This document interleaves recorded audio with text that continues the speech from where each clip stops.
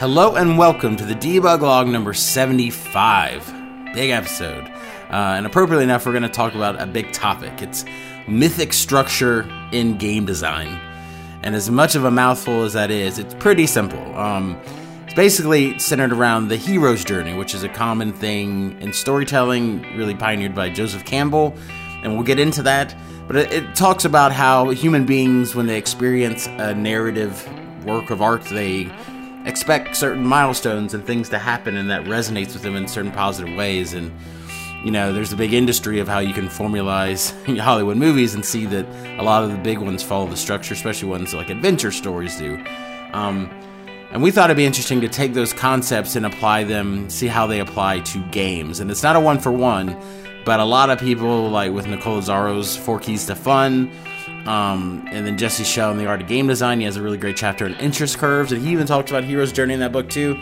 So a lot of people have applied those concepts to things that aren't just narrative, but they are just experiences, because that can be a narrative in of itself. So really cool discussion. We break down some of these cool, awesome ideas that you could apply to your game, and if not even that, just a way to analyze where people are engaging with your game, and more importantly, where they're falling off, so hopefully you can improve those said areas. So, cool discussion. So without further ado, this is the Debug Log, episode 75. I thought that interview you did with Zach was really good. Oh, you listened to it? Yeah. Yeah, that bastard. I told him not to, too. Well, Beanie didn't tell me, so... So... You little child. That's too funny. See how far my word goes, man. I waited like a week. Don't do it! Well, you know about that.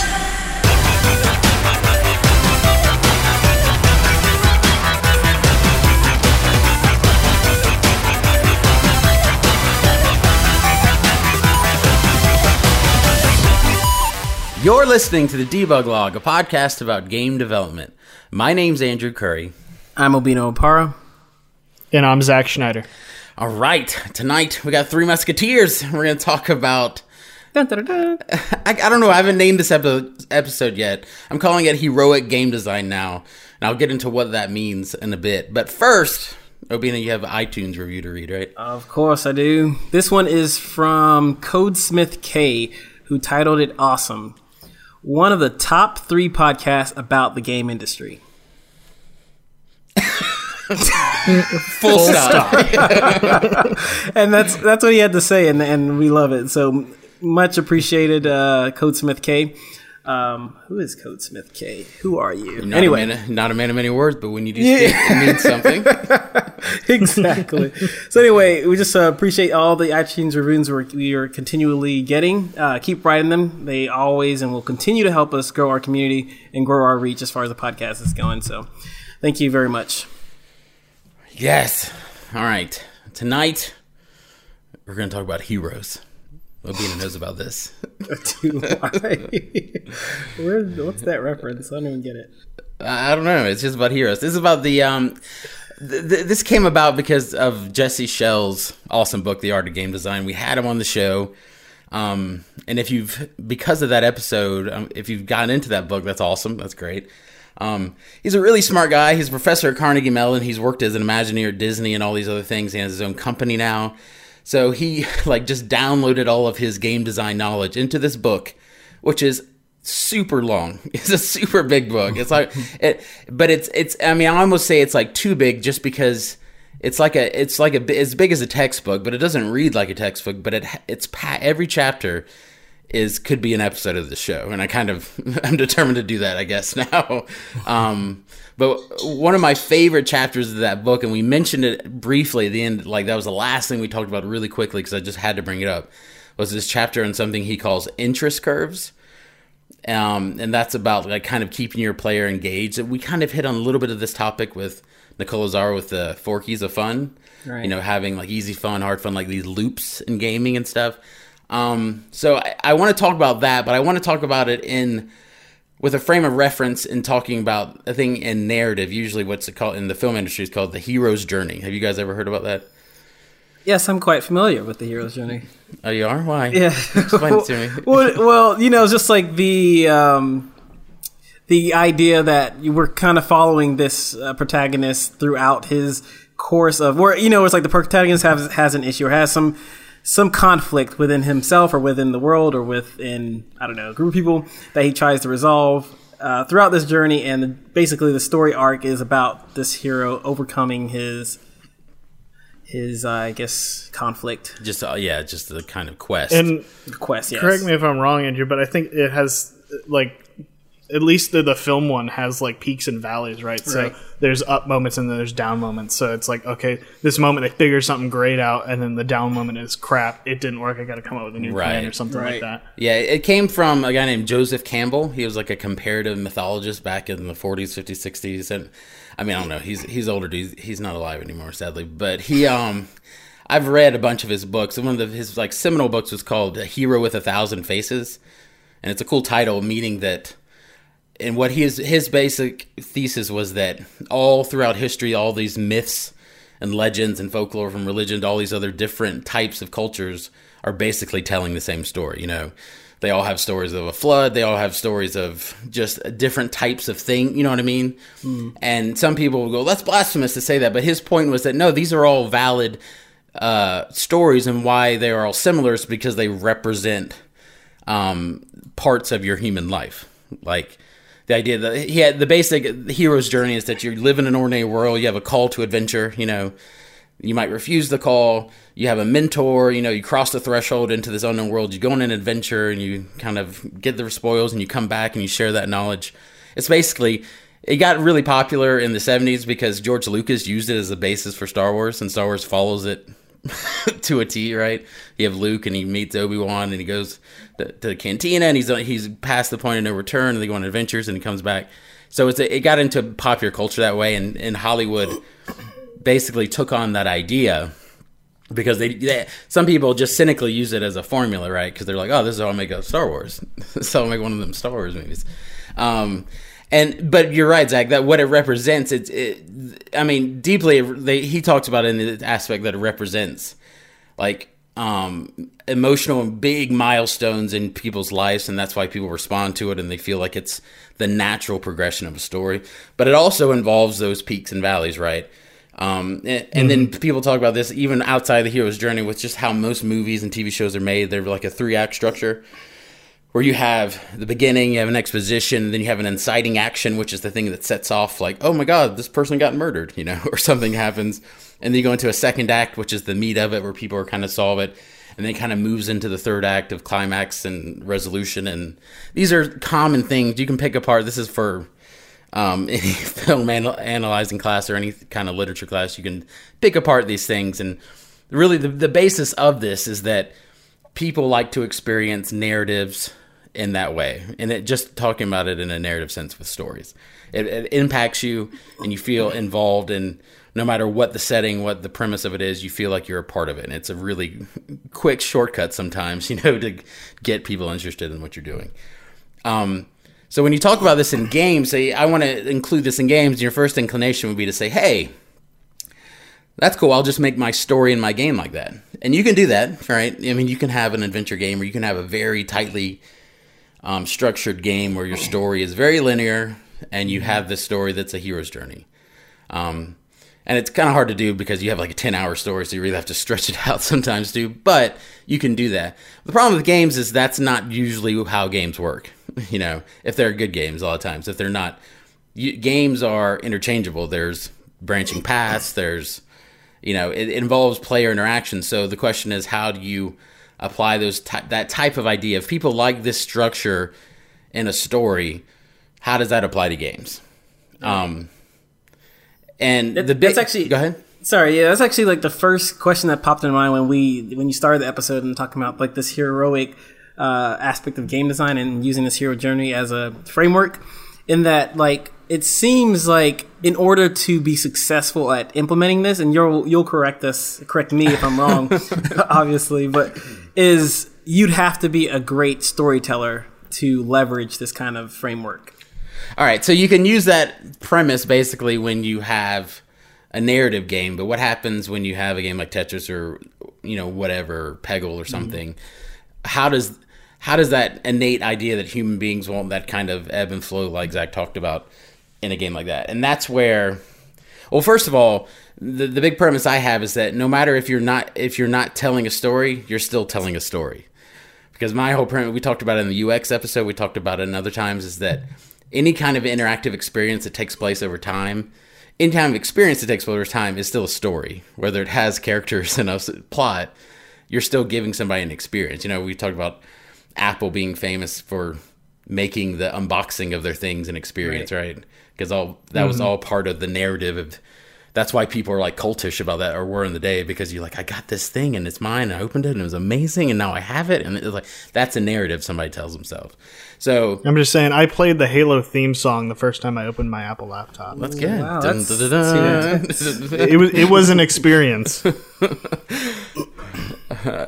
But so that's the deal. It's like, I think no matter what you're doing, if you're giving somebody an experience that takes place over time, that's a story, that's a narrative, and they're going to experience something. So we have to have some kind of framework to deal with that and make people interested, just like people would use the hero's journey to make people interested in the narrative.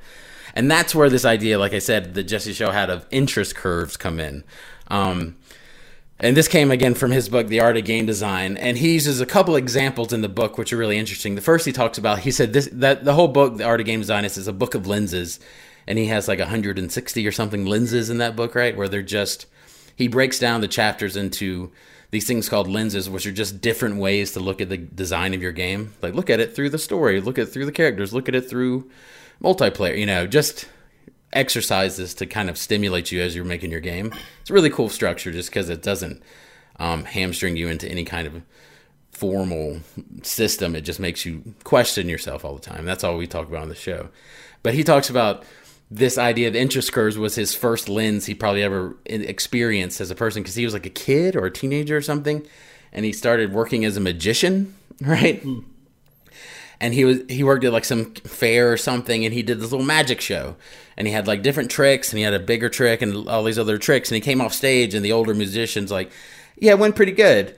He's like, but he was unsatisfied. He's like, well, they liked the one part of it, and then they didn't like the rest, and they didn't like the ending at all. He's like, well, let me look at your script, like, your structure, what you have there.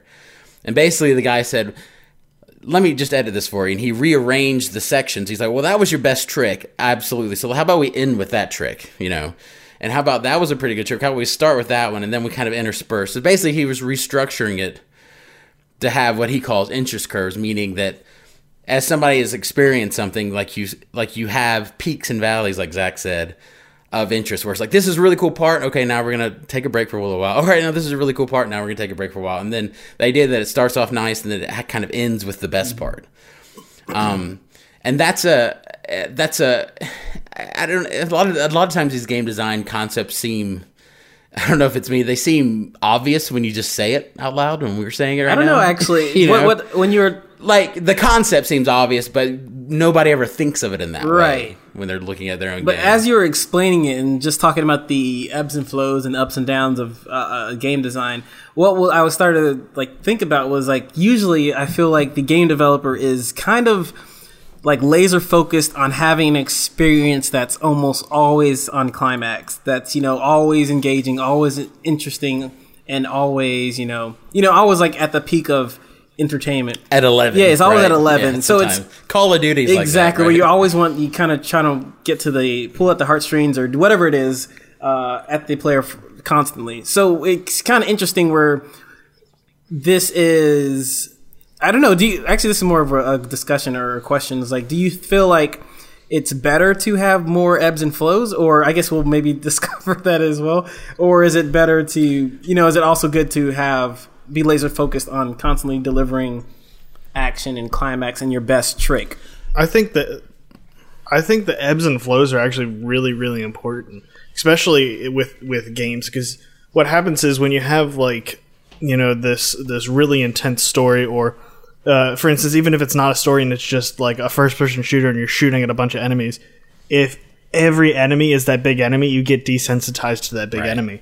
But when you have these, big enemies interspersed between, groups of smaller enemies, or maybe traveling through beautiful landscapes, things like that, it makes those intense moments feel that much more intense. because it's bordered by those kind of lulls and activity. Right. And that just goes back to, I guess, what Andrew was talking about earlier. Just like it's like the rhythm of our user or the personal human experience is just having those ups and downs that actually, yeah. Right. Go ahead. Yeah. So I was also going to say, like, my example of the first person shooter is also still a great example of when this story writing technique comes into gameplay, like not as story, not as like a cutscene, but as like action within a game, right? So it's not just, okay, well, this is how I'm going to deliver my story. This is how I'm going to deliver my gameplay experience. Right, and that's the kind of the idea that, I mean, if you take an example like Bungie, for instance, when they made a bunch of games, Marathon and Myth, was that the other game they made? Like, they were a Mac computer game company, which is strange to think about now. They're the Microsoft, poster child now, but they made a bunch of Mac games. They originally made Halo for the Mac, and then I guess Bill Gates got wind of it, and he's like, you got to be on this new thing we have called Xbox. And they paid him a bunch of money, and they went over. And you can say, what I'll say, they have great controls, and they really figured out first-person controls on a console for the first time. They have, awesome, like this big cinematic feel. They have music like Zach likes to play when he opens his laptop. But the big concept those game designers invented, and this is the term they always talked about, is 30 seconds of fun. They talked about a lot of games you play, and it's just like, it's either random or it's too much or not enough, and it's boring. They had this concept that you want to get in these engagements, and it plays out if you think about your experience playing Halo games, even Destiny for that matter, right? Is that you have an encounter, and it's about 30 seconds. You kill 3 or 4 or 5 people, and there might be a big person that takes longer. Of course, with the boss, it takes longer. But you have these mini little interest curves in that experience, and then you have a down break, and you get to walk around and experience and just kind of cool off. But they really, I don't know, pioneered a lot of games to do this, but they really talked about and got out front about talking about this idea. They wanted 30 seconds of fun because they thought that was a nice little nugget of interest and engagement for a player, and that's what they can engage with, and they could string a bunch of those along and make it a compelling campaign, basically. So they're a big example of using that just for that 30 seconds fun. That had nothing to do with the story. It had nothing to do with the plot. It has to do with literally the mechanics, moment to moment. Right. And so you talk about that with an interest curve. Let's say that's the thing. I put this at the end of this outline, but we'll mention this at the beginning. There's interest curves. The idea of this can be totally fractal. It can nest within itself infinitely, I guess, right?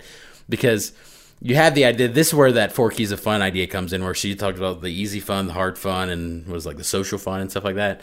The idea that you have loops looping in on each other. So you have a game, you have a level, and you have a challenge, and vice versa, even going deeper than that, even just the mechanics of playing with it. These are all little tiny loops, which are in themselves interest curves and are fun to play with, right?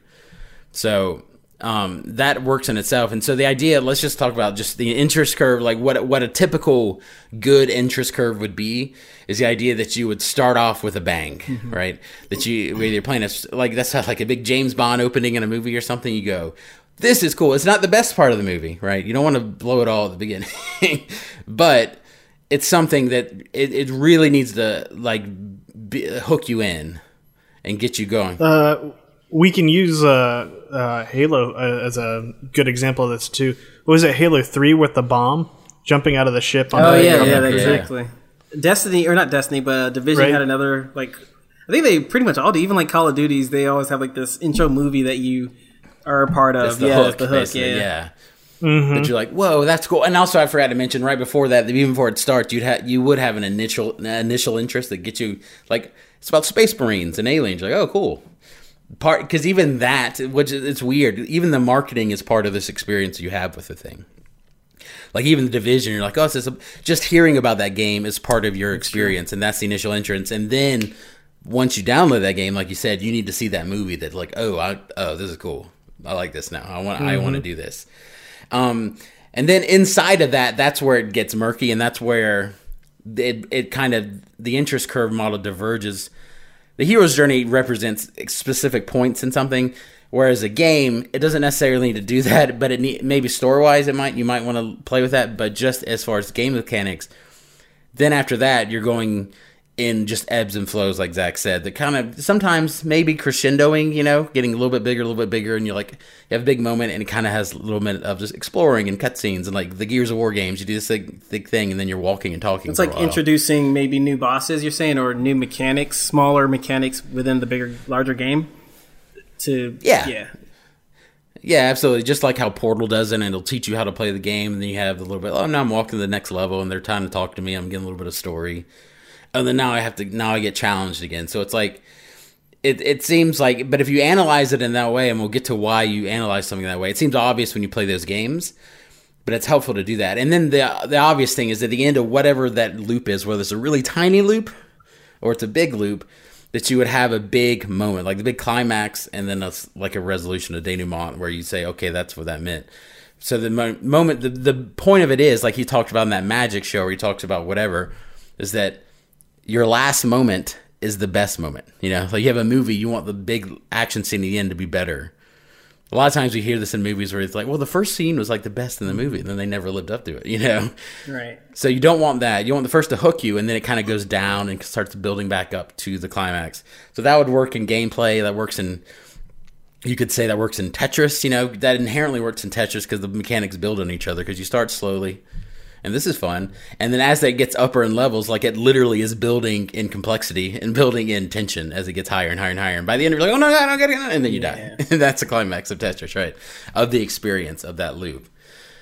So that's interesting. So if you apply those mechanics, and like he says, like you experience this, you might not think of it, but if you put it on your game, or if you analyze these games and literally do like a line chart, of like, this is the beginning, is really cool, then it went down, then it went up to this cool thing, then it went down, then it went up to this cool thing. If you apply that to your game or your experience, say you have a narrative, say you just have a mechanical experience, what you might find is lulls and kind of dips or highs that aren't supposed to be there. Like he mentions the other story that he got to at this point is that when he was an Imagineer, that's a pretty good humble brag for a job, like designing Disney World rides and stuff, he was saying that he was designing like an Aladdin ride or something, I guess. So this is like in the mid-90s or something. And he basically did this on one of his rides. They had this design and they kind of had it planned out and kind of, I guess, a test of it. And it wasn't working. And then he put this concept to it, and he basically did a line chart to and you can do this by user testing too. You can say, did you like this part? Did you like rate these different aspects of the game and see if, but he made a line chart of the parts, and he realized there was a flat section in the middle. And so the point of that is to look at that and go, well, what am I doing here? It's like, it's good as an analysis of your game to say, do I need to add parts in there or just cut it completely? Right. And basically what he did in that example is just cut it completely. It's like, now it's better. Cool. So you're saying, so it doesn't, initially I thought, this taking the structure on or looking at this framework was more of a pre-production thing, something you do on the onset and say, hey, I need to plan my game around this hero's journey. But you're saying this could also be used, I guess what's posthumously, or just after the game is, you've worked on it and it's in production, and you could look at it and analyze your game and find pieces where you can either improve or, I guess, reduce excitement if need be to help manage. Well, yeah, because if you think about it, just as a game designer standpoint, I mean, that's what Zach and I are going through with our game, where we rework systems and talk about them and then rechange them, and we talk about what that means. We talked about this here the last week, you can get really caught up as a game designer in making systems work together really perfectly. Like, oh, but what if that worked with that, and that was like that, and oh, that means like it dovetails perfectly, but you're never thinking of how the user experiences it. You're just doing this in an abstract sense. So you're just saying all these systems will make sense, and then you get into a game like I love Skyrim. I think it's a great game. I think that game is shit if you start off as a new player. Like, if you've never heard of an RPG, you're just like, what? You just started me here, and I don't know what dexterity is. I don't, what I mean? They don't actually build you into that. Like, you have to have a little bit of RPG, D&D / knowledge to understand, oh, yeah, I'm supposed to go to these towns and talk to these people and do this thing. That's cool. Makes sense, yeah. And I think I've always said, it's one of my favorite games, The Last Generation, but I also think I have, like I've said on the show before, I've had a lot of friends that are into games, but not necessarily super nerdy like myself or Zach or me. He's like, where they go, oh, I know what that means, I'll do that. They just go, I tried that game, it sucks. Like, oh, but you'd love it if you actually understood, somebody guided you into that process. And that goes into user experience stuff, but it also goes into, you know, minute-to-minute engagement with systems and stuff. Like we talked about Portal. Portal is a masterclass in game design in this type of idea because it gradually teaches you what you need to do over time, like subtly through the level design, through the mechanics, through the stuff. They keep teaching you piece by piece the skills you need, and by the end of it, you're outside of that system, outside of the test, and you're using the skills you learned to traverse the real world, and it's amazing. And for the record, if you haven't ever played Portal, I didn't spoil it there. I kind of was vague about it. No, you're good. But what I'm saying is, if you want to be a game designer, or if you are a game designer, and you haven't played Portal, go buy it, play it. $5, and play it. It's literally one of the best games I've ever played, and I played it I guess my senior year in college, and I was like, my first 10 minutes of the game, I was like, oh man, I was kind of disappointed because I thought it was just gonna be a crappy puzzle game. I hate puzzle games too. And then as it built up, I was like, this game is genius, and I beat the game. And for the record, this is just Portal 2. I didn't play the original Portal until after I played the first. No, okay. So I played the Portal 2, and in Portal 2. Once you complete it, you unlock a second mode where you can play it with developer commentary, and they'll literally walk you through the levels and explain what they were thinking, and they'll explain the process of going through and teaching the player these mechanics. And it's it was a revelation in my career. Yeah, there's games that I like more, and I like that I say are more my favorite games, but that Portal, the first original Portal experience, is my best gameplay experience. Just like The Matrix isn't my favorite movie, but that was the best movie-going experience I ever had because it blew my mind at the time.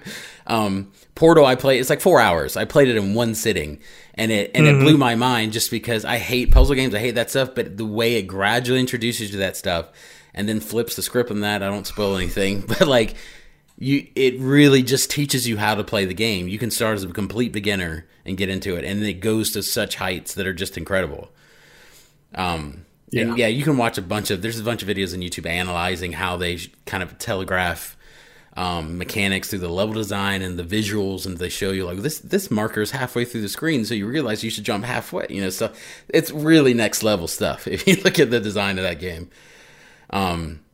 But yeah, for instance, that's what I'm saying. The interest curve kind of, in that instance, it ties into the difficulty level, which is part of this too. And the difficulty level ties into interest because if something's too difficult, it's not interesting to you anymore. You know what I mean? So they ebb and flow the challenge, and they slowly bring it up to a point where then the story starts becoming interesting, then the challenges become interesting. Now you're invested, and now you're hooked. Just like any good movie or any good thing, if you kind of ease people into that with the user experience, but you kind of tell them a story and guide them through that, then it becomes much more interesting.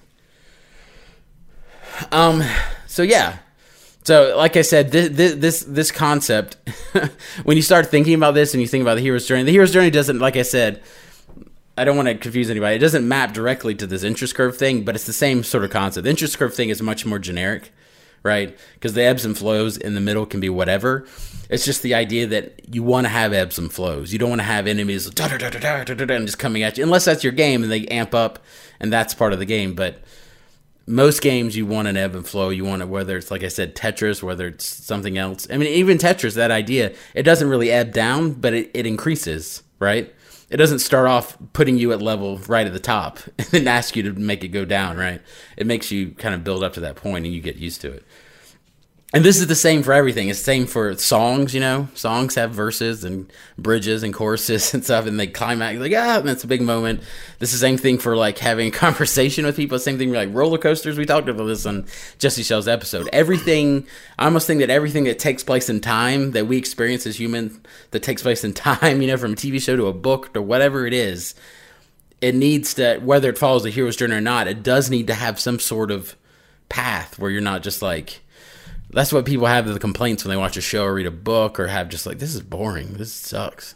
It's you just gotta wait. Just give it 40 hours, dude, and then you're into it. Actually, I want to step back because I don't know, you talking about movies, songs, conversations, etc. Just reminded me of, and the difficulty thing reminded me of is it, and just hero's journey and that aspect of it where I guess the ebbing is like where. I was like, let me get my question out. But is it like for games? Should you expect or should you want your player to fail or have like the ebb being a failure in some degree? Like Tetris, you mentioned. There's almost a definitive time you're going to fail. Or what's that one, Ski Free? Remember from on PC where you would just like roll down the slopes and then eventually the Yeti would kill you. So anyway, do you think it's like a failing is part of it and difficulty, like making difficulty level in such a way where it's not there should be a point where you fail?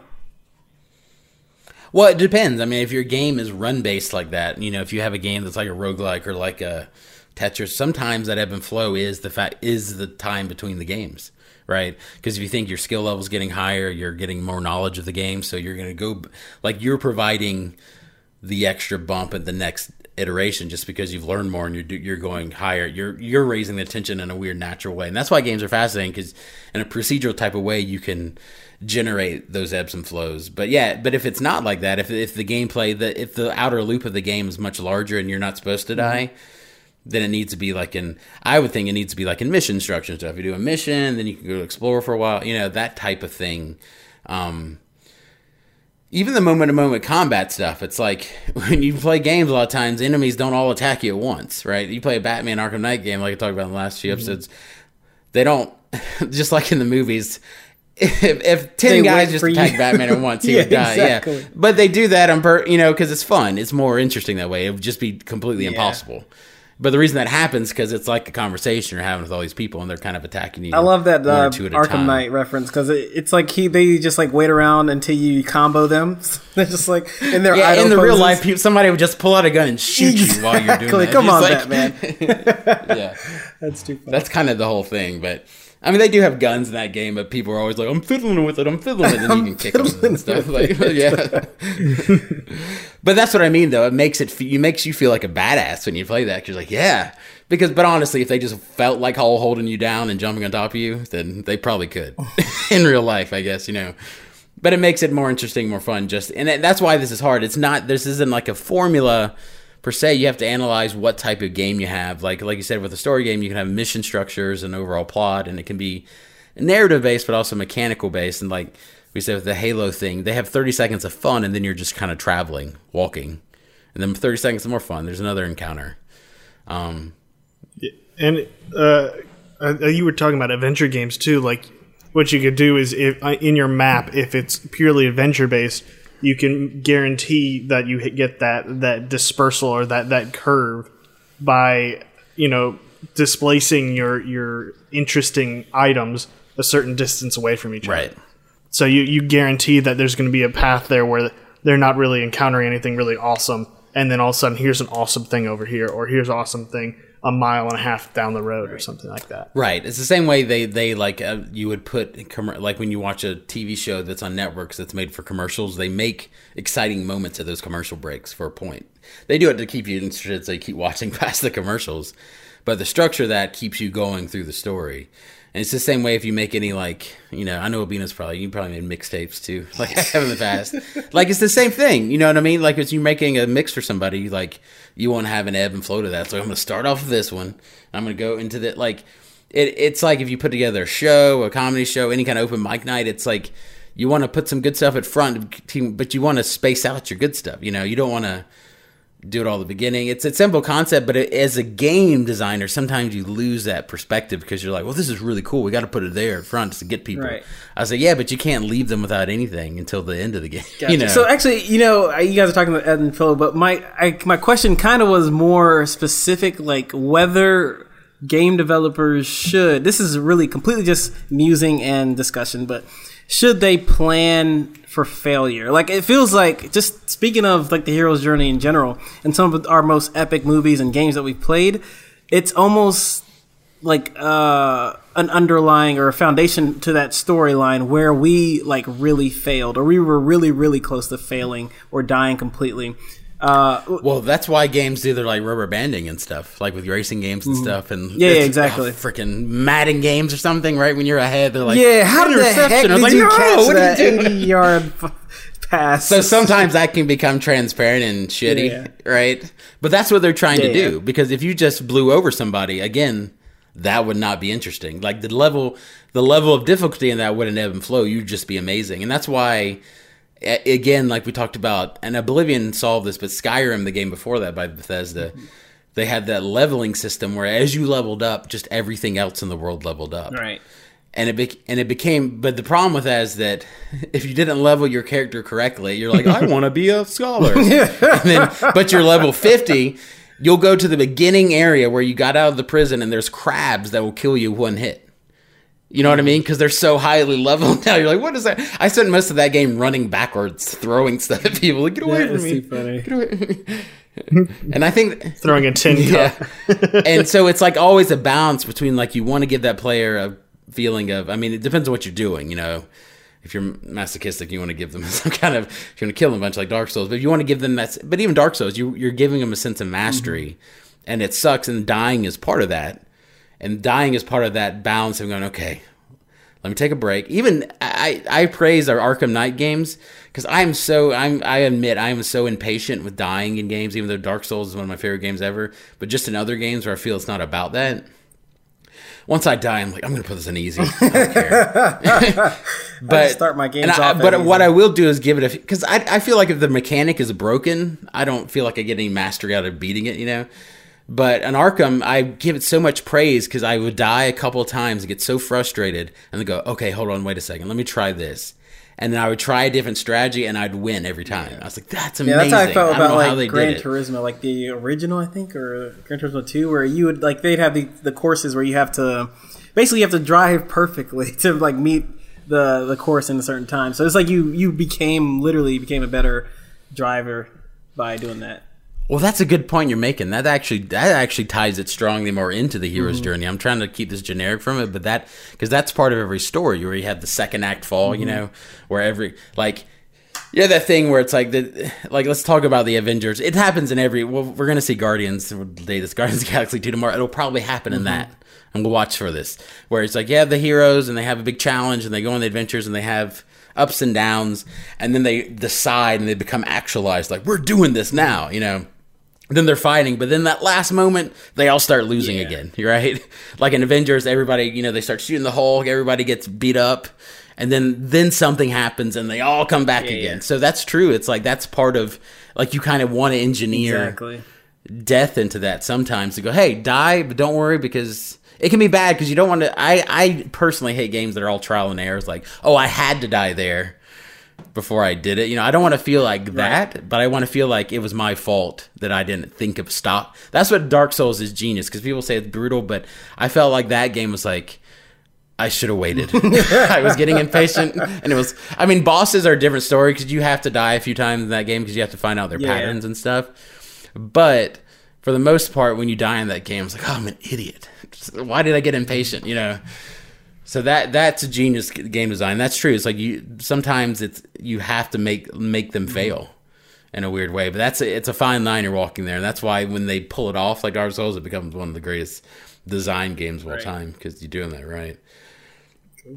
All right. So that we all get that basic premise. You know, it's a basic premise when you talk about it. It's like, yeah, things go up and down. They have a crescendo. They end, blah, blah, blah. But it's what I want people to take from that is just to analyze it. You know, maybe if you're having trouble and you feel like your game's boring, you test it. Like you said, it doesn't happen in the beginning. It can happen at the end when you're testing. And if it's like, this is boring, maybe we take that part out. And if you literally analyze it based on numbers or based on just your assessment, you get past that. So thinking in this conversation, the next logical step Jesse Shell talks about in that chapter is that if you're thinking about this in your left brain, you can be like, okay, this is all fine. You're talking about ebbs and flows, and you might have mentioned this at Venus, like, but what constitutes an ebb or a flow? Like, what constitutes actual interest? Like, you can't just plan that. I would like to make my game interesting. Okay, there it is. It's interesting now, you know. Sounds like yeah, I will make it interesting. And so, but he really talks about, to make it interesting, this is the point of the game design. This is the art of it, right? It requires having empathy. It requires having imagination. And it requires your subjective opinion of this. Because everybody might not find your thing interesting. But the part of it that makes your vision of something cool is that you liked it, right? and you're finding an audience for people that like the same things that you do, right? That's what I always think of it anyway. So, but there are also interesting ways to, you need to like it, but there are interesting ways to analyze this again. That's why Jesse Schell's book is so great, because so much of game design is based on subjective opinion of what you want to make and what you're doing and your vision. There are still interesting ways you can analyze your opinion. And so he gives a few ways. Before we end this, I want to talk about a few ways to analyze what you think of as interesting.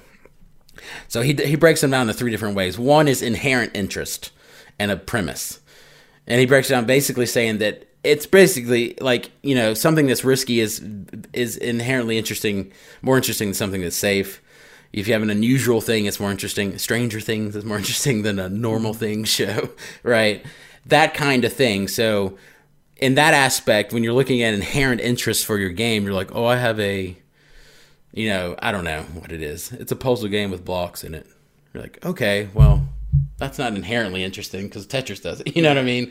Like, is your design, some of this stuff ties in the design of your game and just planning it, going, what can I do to make this inherently interesting to somebody? Like, Zach and I talk about this all the time. Like, what is that marketing hook? What can you tell people that is that one thing? You're like, oh, shit. That's inherently interesting. I mean, the inherently interesting thing really ties into the marketing. What can you tell a website or a blog how that they want to play your game? The second thing is something, my favorite, it's poetry of presentation. I love how he puts that. And then he basically boils down, he says, beautiful things are more interesting. Right? Obina's like, that's why I'm more interesting than you guys. Oh, wow. But this ties into everything. This is why people spend so much time. This is why we'll mention Apple again. I don't calling out the Apple fanboys, but why they spend a lot of time with their industrial design. Johnny Ives and those people spend a lot of time in really taking that into account. No, I was just saying aluminium. Oh yeah, aluminium. He's like, it's when it ground. Yeah, he always has those really crazy videos where he just explains how sexy aluminium is and stuff. But they start. I mean, again, that feels like that's the norm now. Samsung does that now. Everybody does it. But the reason they jumped ahead is because they took that shit seriously, right? The poetry of presentation. Of like, this is the most amazing thing in the world. Look at these beveled corners. This thing, it's like it's a phone. It's supposed to be a Nokia phone. Like, no, it's engineered. Yeah, that's exactly. But it's all product design. But in a game too, it's like, this is another thing when Zach and I were talking about our game, and when we talked about the premise, I was talking about what art style I can make for certain premises. Like, yeah, that's a cool premise, but I feel like the art we would make would look like other games. We were literally trying to figure out a premise where we could make a look that would stand out on its own. Like the poetry presentation would go, oh shit, that's pretty interesting. So I get this one. That one's neat. So it's inherent interest in the premise, poetry and presentation, how it looks. And the last one is is a really big one for games. It's the projection of you as a player. Meaning, the way he puts it in the book is the extent to which you compel a guest or user to use the powers of empathy and imagination to put themselves into the experience. In a games, he talks about in a movie, it's hard because you're watching other people, so you really have to relate characters and make them relatable and funny and people you recognize, right? In a game, you have a little bit easier challenge because you feel as the player is you. And sometimes the way you can project is like you guys played on Wildlands, right? You can customize your person and make them look like you, and some of that stuff goes a long way. He makes an example of a lottery. He's like, a lottery, somebody winning the lottery is inherently not interesting. A stranger winning the lottery is like, who cares? If it's somebody you know, that's more interesting, right? And if it's you winning the lottery, that's really interesting. So it's about figuring out how to, no matter what you're doing with a game, even if it's like, oh, you're playing this character, but what can you do to put them in the driver's seat? What can you do to give them the control of that, right? And I guess some of that's customization, right? With some things, that's how I'd interpret some of things. You mean like literally customizing characters and stuff? Oh, maybe, yeah. That could work in some games, right? Or just like investing or getting them invested in the protagonist, I guess. Somehow, well, I don't know, I guess that's the question. Like how you get them invested outside of just trying to visually represent yourself as the character. But by making the player like more of an RPG, like answering questions to characters, you're saying? Right. Yeah. Yeah. Well, not well driving so for instance, like in Star Wars Knights of the Old Republic, like one of my favorite games ever, like getting them to feel like they are that character and they and they are actually having a effect on the in-game world. Right. And things in the world are affecting them. That's true. Like you said, like Sid Meier always likes that the game is a series of interesting choices. That's what you're talking about, right? It's like make the choices. Right. Do you think that's why we're seeing like an onslaught of more, survival games, more of those open world survival games where you're making basically all the decisions and you could just create, sandbox games, I guess, sandbox survival. It kind of gets that fight or flight response too. You're like, I gotta survive. Exactly, right? and you're making all the decisions and affecting your character and your life, I guess, and your world with each decision. So, it's interesting. And yeah, that's what I have. If you guys ever watch Sunny in Philadelphia, yeah. I put this quote in there. The guy Glenn on that show in the first couple seasons, he had the best. He talks about, and this relates to this game design thing. He talks about, he's like, somebody was trying to tell him about a dream he had. And he's like, man, I don't care. He's like, don't tell me about your dreams. Like, dreams are like pictures. He's like, unless I'm in it or somebody's naked, I don't care. And that's like this. It's like people don't, that's the biggest thing I always talk about movies and I talk about games.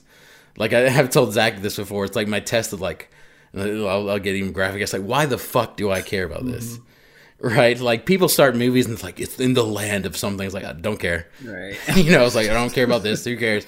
Who cares? What is this? What is this? I don't care. Like, I felt like the first Mass Effect game, I thought that the first Mass Effect game, it took 20 hours to get to that game. The story of that game is super interesting. But the first 10 hours are impenetrable. Like, it starts, you're on a mission and you go to this big citadel and it's like Star Trek and it's like, why do I care about this at all? Like, and that's what I'm saying. Some games, I don't know if they think about that. It's like, because when you think about it, I get maybe as a designer, you like, oh, we got this amazing story. We have all these cool systems. And you forget the first 10 hours of that experience aren't that amazing though. Right. Just like the scene setting that took too long. It didn't hook you. Yeah. Well, yeah, because you don't get into the meat. But I wonder if that's intentional or just because when you look, I know we've looked at projects and we're working on our own projects. And this is the big deal. I mean, this is why I want to talk about this today, just all in general. It's just because as you're making systems, and as Zach and I were talking about our game, we're making all these systems. But unless you take a step back and go, okay, these are all super cool and game designery and crunchy and all these things. But how would somebody who doesn't know anything about this come into this? How would they experience it? And if it doesn't make any sense or it's just very obtuse, then that you have a problem, I think. Depending on what your audience is. I mean, if you're doing to a bigger audience that should know some things, but it's more about thinking about what your audience's journey, depending on whatever their experience level is, what your audience's journey through that material is. And not just getting in your head. Because you can do that, with just game design stuff. Cool. And the last thing too, just real quick, with those three types of things, the inherent interest, the poetry and presentation, and the projection, which I think is pretty cool, you can also analyze different games with those three meters. So let's talk about Tetris. He has Tetris in the book. You say, Tetris is a bunch of blocks. Inherently, it's not interesting. You know what I mean? The poetry presentation is just blocks, not interesting. But the projection is that I'm making every decision, every moment, and everything depends on me, and it's very stressful, and it's tightly wound, and it's fun. The projection wins the day there. That's why the game's amazing. So that's kind of what some have said. I've heard another podcast talk about Tetris as being one of the best games, if not the best game of all time. Purest game, right? Think about that. Even that game fails on those first two levels of interest. Right. But it just soars out of the park in projection. So a lot of other things, you can do that. Do you think that's a failing of some of the newer games coming out? That for me, I think a lot of them are inherently interesting. Well, some of them are. But the presentation for a lot of games nowadays are always like almost top notch nowadays. With the tech that's coming out and just the level of quality people are putting in these games. Do you think the failing is mainly in the projection and our inability to, I guess, affect change in this world, or at least get it invested? Well, That is weird that you say that, because you look at these three things and you're like, yeah, they're three equal parts. But now as you say that, like as you think about Tetris and you think about just games in general, or just art in general, basically, you can get rid of all those other things too. But if you have amazing projection, that's all that matters. But yeah, I think what you're saying is that I think you can manufacture inherent interest in something. Like, this is a fun premise. It's like space squids and lasers and space squids. And then you're like, oh. And then you go, we have 100 artists that are awesome. That's true. And we can make this amazing. But if you don't have that game design, if you don't have that magic element that brings somebody into it, it doesn't. That's true. Anything. That's what this is so random, but I think of the same way as when I look at like shows on Netflix and movies on Netflix. Like most shows are like can be inherently interesting. It's like, oh, that seems like an interesting thing to try out. And then when you try it out and you're not getting invested in the characters, the storyline doesn't move. It's like some of the Marvel series later on. Basically. Exactly. And like the presentation and effects and visual effects and even it could be great, but I don't get invested in the action or the storyline. So I drop off and stop watching it. So I think, it kind of does boil down to amazing projection is what really, gets an end user, I guess, invested. Because that's how we're geared. You can hear somebody tell a story that's amazing and be enthralled by it and just like have a life-changing experience. Somebody told you this incredible story, but that's inherently not interesting. Somebody talking to you, and it's poetry. There's no presentation there at all. He's just saying something to you, or he or she. So, yeah, I think projection is when you go into an experience of narrative or just especially interactiveness, because, I mean, you have to feel like with a movie, sometimes you can like, this is a fun action movie. It was fun. I didn't care about anybody. It's like The Rock or something. I don't care about those people in The Rock, but it's stupid and it's fun, or like a kung fu movie or something. It's like, I don't feel like I'm Jackie Chan, but like I had fun. But I feel with a game, it's like you have to, because with a game, it's where it goes off the rails and gets a little mind-bendy, because it's not traditionally what we're thinking about with a movie. It's not relatable to the character. You need to just feel a bit of agency in that world. Like with Tetris, the reason it's projection is there's no story, but you feel you're part of it completely. Actually, quick question then. With the coming to, I guess, fruition of VR and AR, do you think that's going to put this aspect of projection on another level, where it's all about presentation and inherent interest? Oh, that's a good point. That's a good point. As you said that, I just realized that it's like, because inherently just doing that goes like 50% in the projection area, because you're there. You're in that moment. But the problems we have is the pro to your presentation, right? Because sometimes like, that doesn't look real. But again, that affects projection, I guess, too, of you being there. But projection, you're right. The VR has an advantage, and that's why it's probably even just the idea. I did VR in like the mid '90s at Dave and Buster's, and I paid like $15. Again, the pterodactyl thing. I remember. And I was like, "This is amazing!" And it was like a 100-pound headset or whatever. But it's just projection. Nothing was great about it. But I think that the idea of VR survived so long just because of when you get into it, when you get in that stupid first dev kit one and the Oculus and that Tuscan Villa thing, you're like, I can see the window frame and it's right there. It looks like garbage, but it's like right there, I can see every pixel. Or the falling leaves scare the crap out of you. Oh, Jesus. Through your head. Oh, hell. So, that's an interesting point. Again, that's another subject we talk about later, how VR affects that stuff, because that is a good point. That VR helps so much with projection, because if games were about being immersed and feeling like you're there, just putting on the headset and looking around, not even playing the game, could already take you 80% there. But what I've seen in a lot of games that are in VR is they tend to lack in that projection area, like in the story. Well, then when you start to move, you're like, oh wait, this is wrong. Now I'm out of the projection. Right? The suspension of disbelief, I guess. That's why like the concept of VR handles projection, but the actual execution sometimes. For now, we'll see. Yeah. Well, it'll only get better. It'll be pumping into our brains before long. Oh, that's gonna be amazing. All right, so I think that was cool. This is just a good primer on interest curves and heroic game design, I guess. It's a good, I always get so self-conscious when we talk about this stuff, because I feel like as we say this, it seems obvious, but this stuff wasn't always obvious to me. But it also, the things that are the most obvious sometimes you never actually apply to yourself. Exactly. And I think you calling out, like, you can use the hero journey or just these several aspects of interest even to analyze your own game and find where it's lacking, find where you need to add ebbs and flows or remove ebbs or make it more difficult. There's like a lot of aspects just during this conversation that even hit me, and I was like, oh yeah, I didn't even think of my game in that manner. So that was helpful, I think. I appreciate it. Yeah, and you don't have to use it like they always talk about the hero's journey, and even with this interest curve stuff, it doesn't have to be a formula. But like the stuff, all the advice we give in the show, and in this instance, is the idea that if you're making your game and it's working for you, go ahead, dude. Good on with you. But like if you're having trouble, this stuff works as a great toolbox to analyze and go, I'm having problems here. Is this a flat curve in this interest curve, or do I need to put up a little bit of, do I need to make them fail here, or do I need to make them succeed here? This stuff works as a good toolbox to try to amp up parts where trouble spots in your game. So, all right. With that being said, we will take our ebb in this flow and take a break and come back. Wow.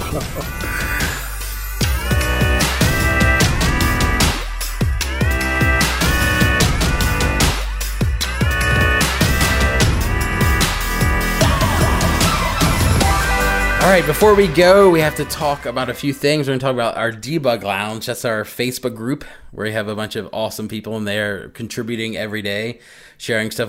If you just search for the Debug Lounge on Facebook, you'll find it, and we'll add you to it.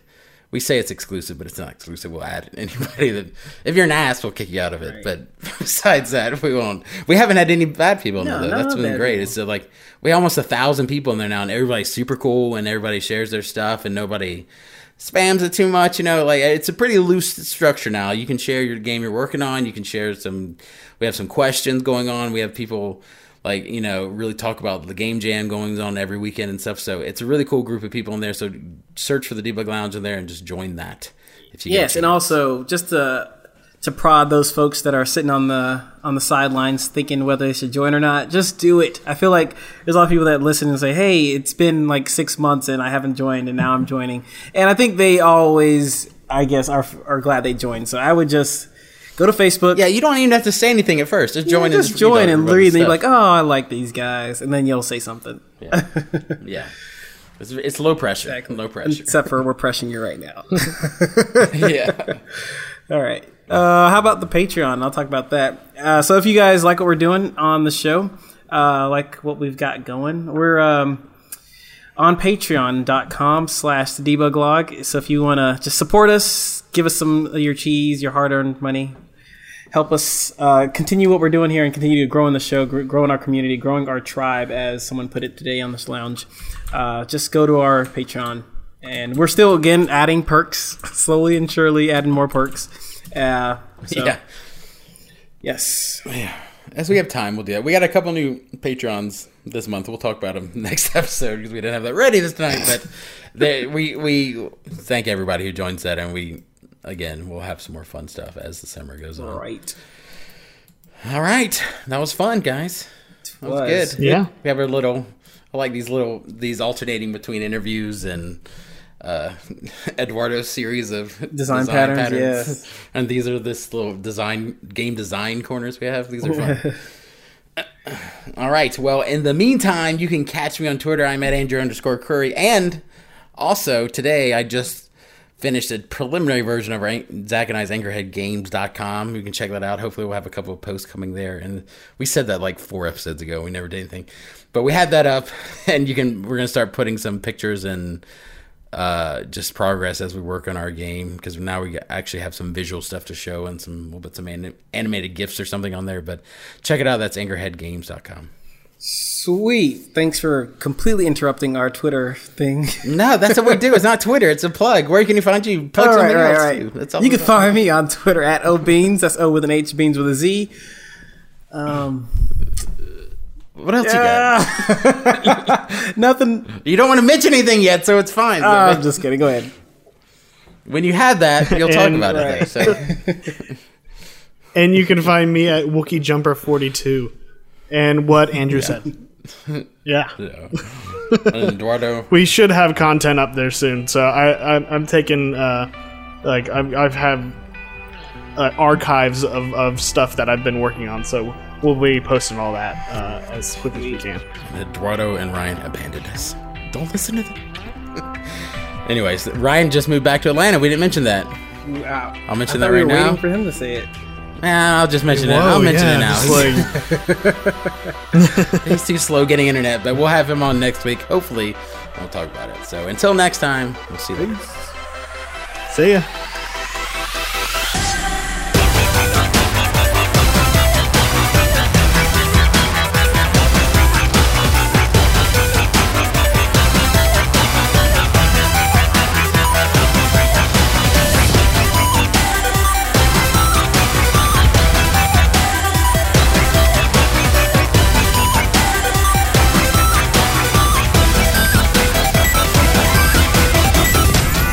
Or your game would have to follow that structure, like the cutscene, one pass, cutscene, yeah. Right. Yeah. That is something in the oven. Maybe that's why it's. There's a truck bursting into Avina's living room right now.